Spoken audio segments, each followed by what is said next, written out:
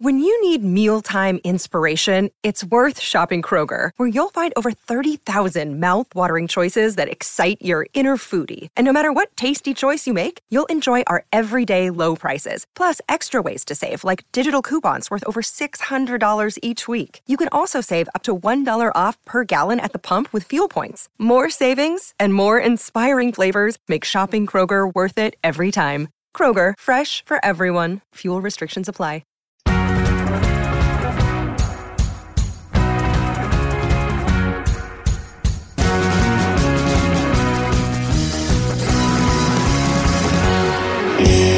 We saved the best for last, of course.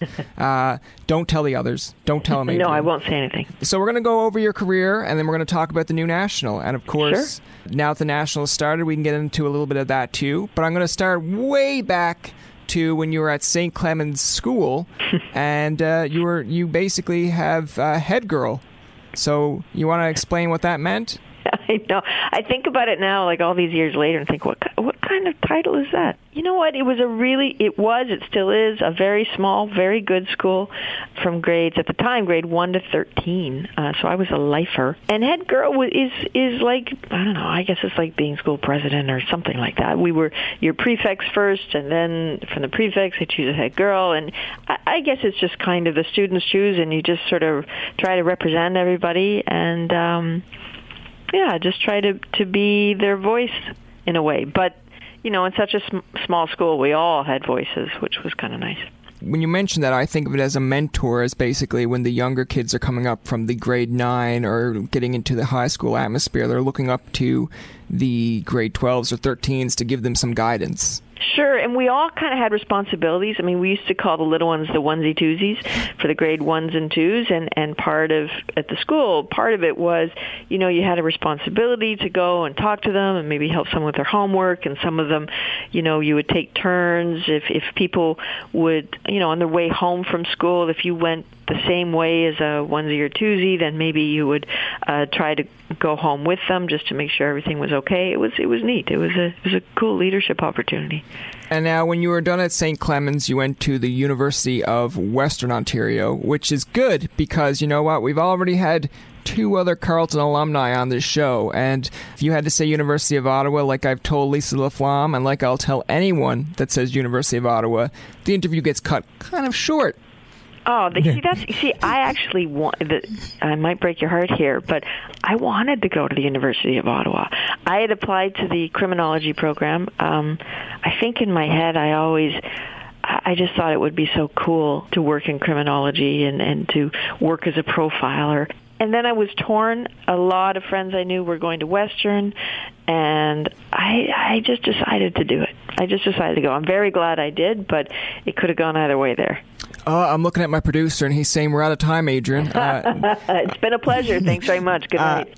No, of course. Now, you went to University of Western. You got a BA and a master's in journalism. I guess I want to know from just my point of view, because, most students will go do a BA at one school and then do a master's somewhere else just for a different approach. Why did you stay at that school for both? I always just wanted to work. I've always been, in everything I do, a bit of a horse in the gate, like pushing against it, and I wanted to work. And a couple things really appealed to me about the program.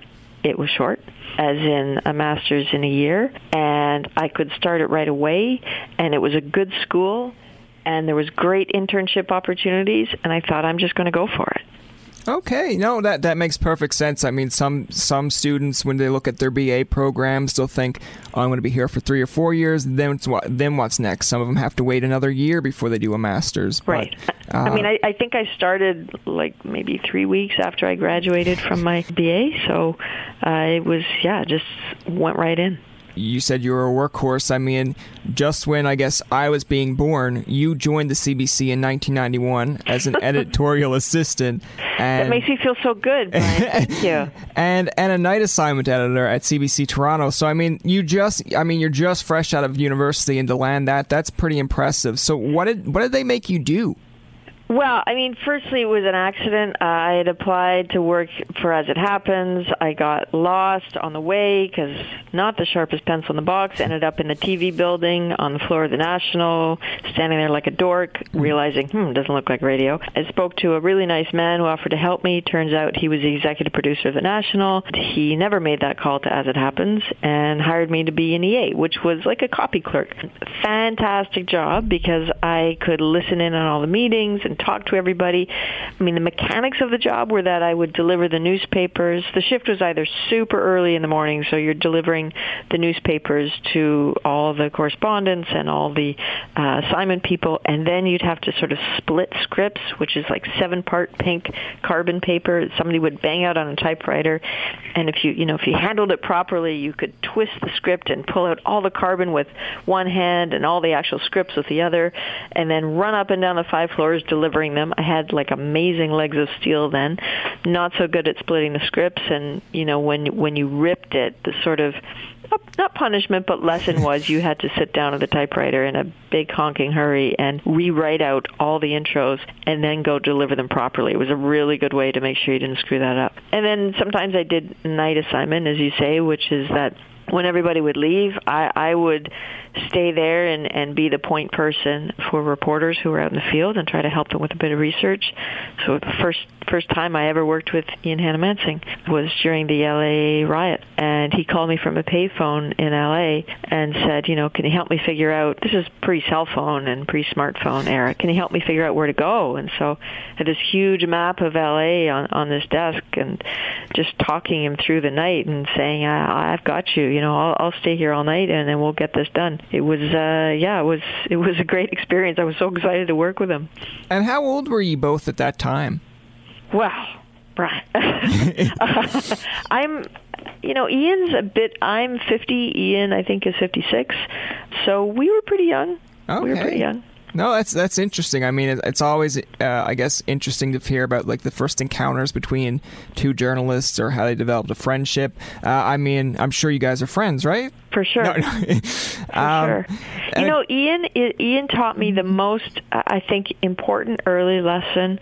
I went out to work in Vancouver, and I ended up working again, researching for him, for the National, actually. And we were, I can't remember the story, but it was, the conversation with the sources was very sensitive, and he said to me, here's a piece of advice: treat every phone conversation and every interaction you have with someone as if a transcript of it is going to be published in some major newspaper on the front page. And if you can't defend what you're saying, don't say it. And I thought, wow, that's really like sober, strong advice. And it sort of bore into my brain then, and it's still in there now. That explains why when I did the interview with Ian, it sounded like I was interrogating him. No. You mentioned that when you went to CBC, you were looking for the radio job and ended up getting TV. Now, of course, you got your interest in radio at Western from CHRW. Why radio? Well, I think... you do what you know, right? And you gravitate to what you know. And my world, I grew up in a world where my father was a television director, so I was babysat on sets from the time I was like 2, napping in the sound blankets. But at home, it was all really about the radio, certainly around meal times. I mean, we had a really old radio. I think my mom still has it. The on-off button was taped down, as was the tuning button. And so it sat on the kitchen table, and we'd plug it in and unplug it. And so it would get plugged in for dinner, and we'd listen to As It Happens. And on the weekend, we'd have dinner earlier, so we were listening to Cross Country Checkup. And we'd talk. It was just the three of us, and we would talk and talk and talk. And listen to the show and the true stories. My dad was spending his days telling stories and shooting comedies and stuff, and those were not true stories. They were obviously, they're fiction. And then at night, we'd hear all these true stories. I was just so drawn to these true stories and the art of telling these true stories well. I guess my affection for radio was really, really strong, still is. You and your dad used to sit and watch TV, and he used to make you kind of snap your fingers at each, when you wanted the next scene to happen or when something should switch. But surprisingly, he didn't want you to get into the TV business. No, he didn't. I mean, he was funny. I never really was able to ask him if he was, what that was all about on one level, because, yeah, we did play these games. So he'd bring me to comics on the Saturday, and he'd say, okay, I want you to cross the panel, like circle the panel where they've crossed the axis, which is a real TV thing. And I was like 8. And then he would take the remote control, and we'd go through the channels, and he'd say, okay, I want you to tell me if you're looking at 35 millimeter, 16 millimeter, or videotape. Like, can you tell the quality of the shot? And then there was the snapping thing. When the shot needs to change, snap your fingers. My poor mom would like retreat to another room saying, you guys are impossible to watch TV with. And yeah, I was babysat on these sets my entire childhood. But he saw a crueler side of the business. You know, he's a freelancer, he's a director. The entertainment business has always had a snaky side to it. People are wonderful and some are not. And he was afraid, I think, that you know, his daughter would end up in the entertainment business and it would eat me up and spit me out. And so I gravitated towards journalism, and he was like, come on, just don't do TV, just don't do TV. But I couldn't get it out of my DNA. I mean, I love storytelling. He taught me that, and I couldn't let go. I still can't. It's like a catch-22 there. It's like he's teaching you the method to get into it, but he's also telling you, don't get into it. It's like giving a dog a bone and then saying, yeah, but no, you don't get that bone. I was only showing it to you. Maybe it was his plan. Yeah. And of course, the other thing I want to mention too is you became a senior correspondent, and also you went as chief London correspondent and also a foreign correspondent. So you did a lot of corresponding. Still do. That's true. The one story I want to mention, and it kind of ties in a little bit to your mom's side of the thing too, is while you were over being a foreign correspondent for 3 years in Jerusalem, I believe this is where the rock got hurled at your car, and you kept the rock? Yep. And you named it, of course? The Rock. Yeah. I mean, it just makes sense, but of course it's not built like Dwayne The Rock Johnson, which I said you should name it as. Now, the funny thing is, you know, with the conflict over there in the Middle East and, like, you know, it's a war kind of torn country, you phoned your mom and said, hey, we're heading out, and she kind of gave you the opposite advice of saying, isn't it your job to stay there? Oh, yeah. She's so funny. So that was in Libya in 2011. I had been there for a while, and it was time to go. But getting out was still difficult because there were thousands of people, obviously, at the airport trying to get out. We didn't have a specific flight to anywhere. We were just trying to get on any plane that would take us out, and then we'd wiggle our way back home. The story was not done, but there is a point where you have to start rotating teams out. It gets to be too much, and we always fight about it. All of us want to stay, but there is a point where, you know, we are not the boss of us, and people say, no, you know what, you're done. You may not recognize it, but you need to step out for a bit. So I called Mom on a satellite phone. I said, hey, Mom, look, here's the deal. We're going to try to get out. I'm not sure where we're going to end up, but once we're there, I'll call you, and then we're going to wiggle our way back home. And there was tons of silence, and I was like, hello, is this a sat phone signal? And then she goes, well, isn't the bombing raid supposed to start soon? And I said, well, yes. I mean, that's why we're sort of doing a shift change. Well, isn't it your responsibility to be there? And I thought, you know me, you know, yes, that's exactly what's in my head, and you're fired as my mom. Yeah. The one thing that, of course, I mentioned that everyone has their own kind of strength. Ian has done hosting before, so has Chang, so has Rosemary. Rosemary also does Power and Politics. However, you're a foreign correspondent, and now this is kind of like you're being like a rookie almost when it comes to hosting. How? Oh, I am so rookie on this. I am. You know, the poor floor directors are sometimes will wave at me. You know, they'll put their hands in like a cross motion, or they'll wave them around, and I just think, I know you're trying to tell me something probably really important, but I actually am going to clue what it is. And Ian's been very good. You know, Sunday night, last night, Ian and I were sitting down there together. It was just the two of us hosting. And half the time, he would just quietly say to me, you're going to have to look at camera 2. or you're going to have to look at camera 3, because I was lost in a sea of paper and red lights.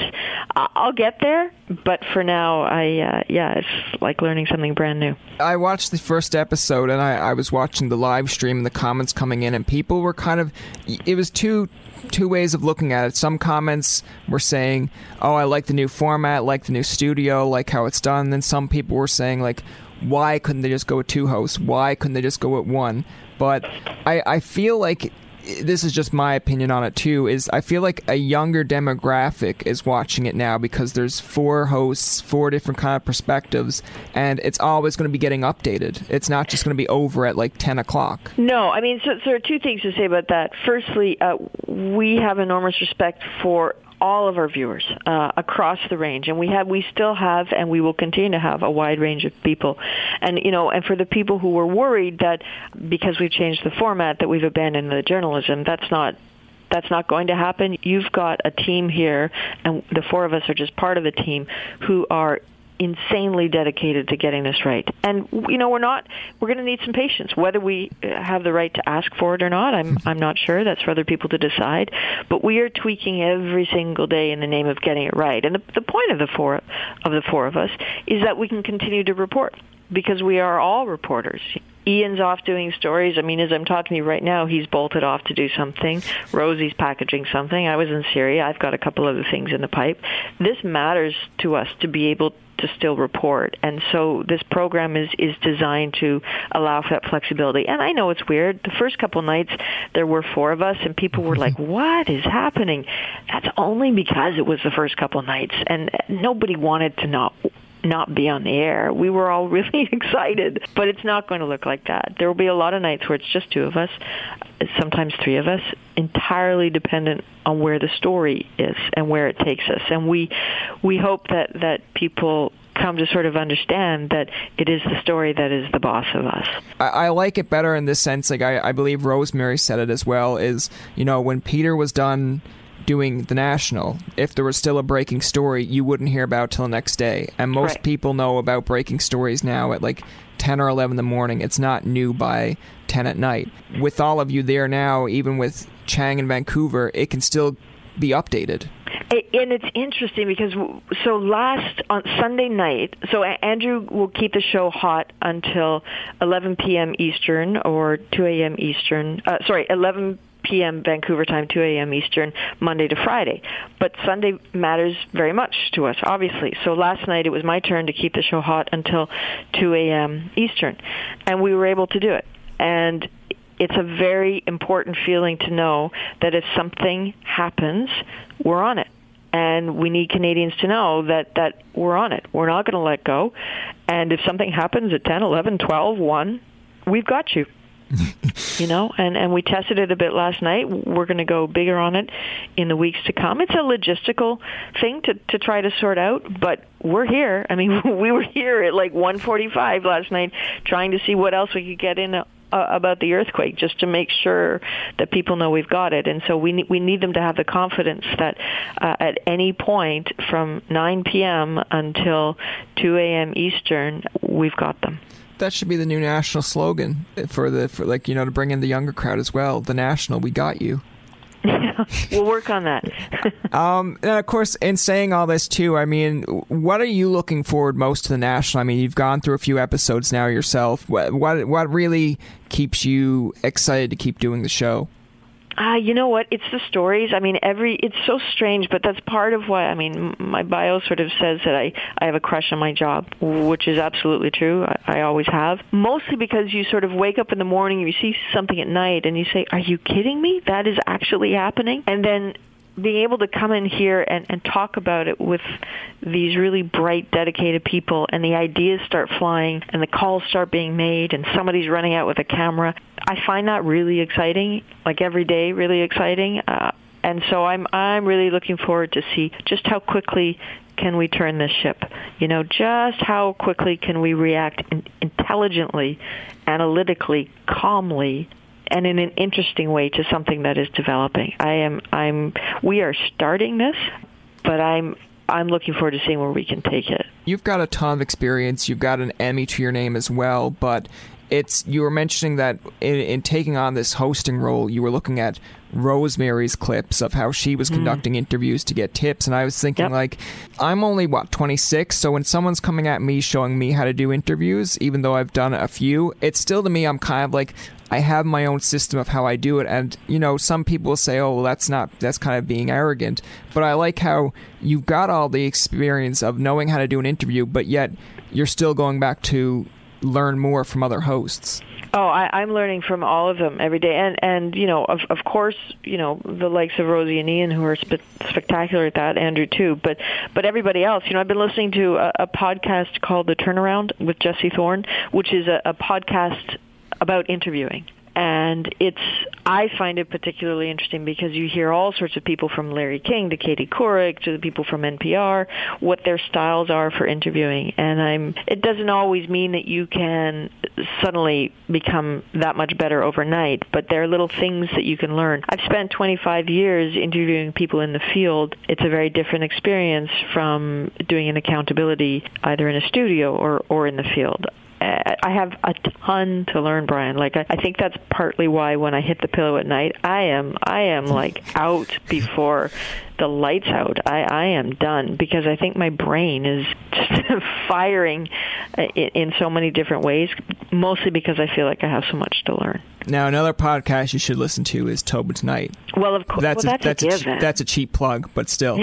Lisa LaFlamme actually listens to the podcast, so she'll listen to these episodes, and she'll enjoy them. Can I just say, I spoke to Lisa and Donna Friesen, the host of Global National. Ian and I had a good chat with them at an event a couple weeks ago. These two are Donna is a very, very dear old friend of mine. I consider Lisa a very good friend, too. We have worked in the field together for a long, long time on all sorts of crazy things. I am a huge fan of these two women, as is Ian. They've been incredibly gracious to us throughout this, and we all agree that each one of us pushing the other to be better is better for Canadians generally. Yeah, I am a massive fan of these two. No, you know what? Like, I agree with that. Like, I don't know what your background is in some of these interests I'm going to mention, but I grew up watching SNL, and I grew up watching wrestling, and I know that from the time period between maybe the late 90s, early 2000s, SNL was at its best because they were competing with Mad TV. Yep. And Living Color for an extent. Exactly. And the same in wrestling, you had WWF going against WCW. But now when you look at it and there's not really competition, you can kind of do what you want. So that's why I think competition is key.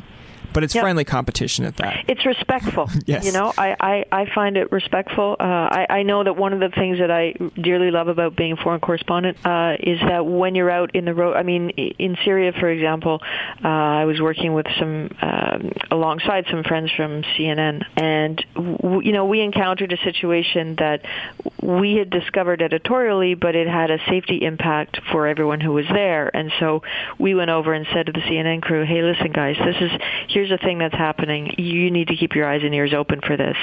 And they were very gracious and didn't, take the information journalistically, but, felt safer for it, and they have on-pass stuff to us. And, there is a respect, a collegial respect in the field. That is really important to me. Some of those relationships have lasted for decades, and it's kind of a really interesting thing about this industry. The last thing we're going to mention as well is because we've gone through all the other three hosts. Andrew Chang said that he said, when you're interviewing Adrienne, you're going to find that she's very nice. I'm going to differ with him. No, I'm only kidding. He's a real jerk. Yeah.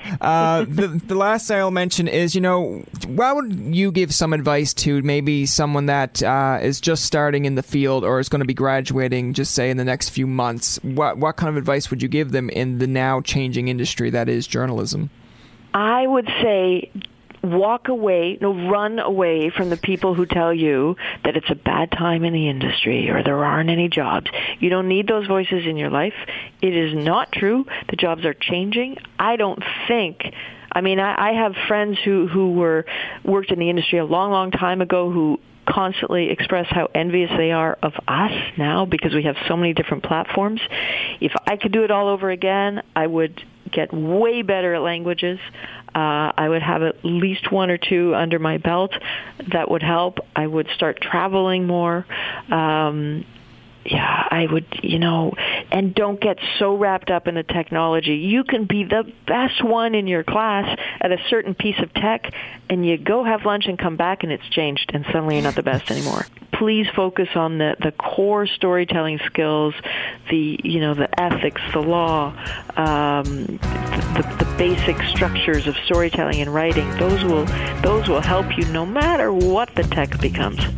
That's going to do it for this episode of Tobin Tonight. Our thanks to Adrienne Arsenault for coming on the show. Remember, you can find past, present, and future episodes on TobinTonight.com, Spotify, and iTunes. Follow us on Twitter, like us on Facebook, and leave a comment or two. For Tobin and myself, this is Jacob saying thanks for listening and good night.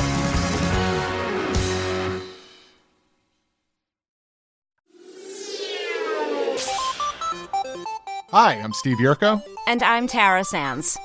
Now available from Maji Media is our new podcast, 4Kids Flashback. 4Kids is the company who brought you the English dub of Pokemon in the late 90s and so many other shows like Yu-Gi-Oh!, Shaman King, Teenage Mutant Ninja Turtles, Kirby, the infamous One Piece dub, and so many more.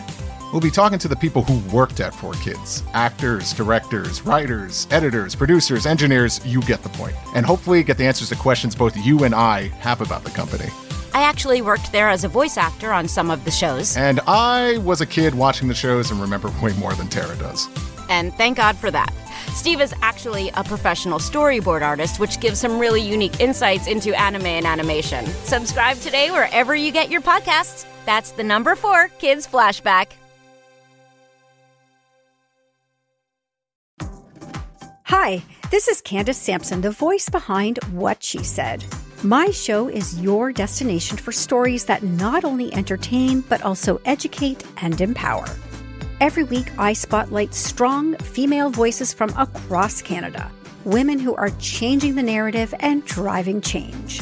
Don't miss out on these inspiring episodes. Subscribe on Apple, Spotify, and Amazon Music, or head over to whatshesaidtalk.com.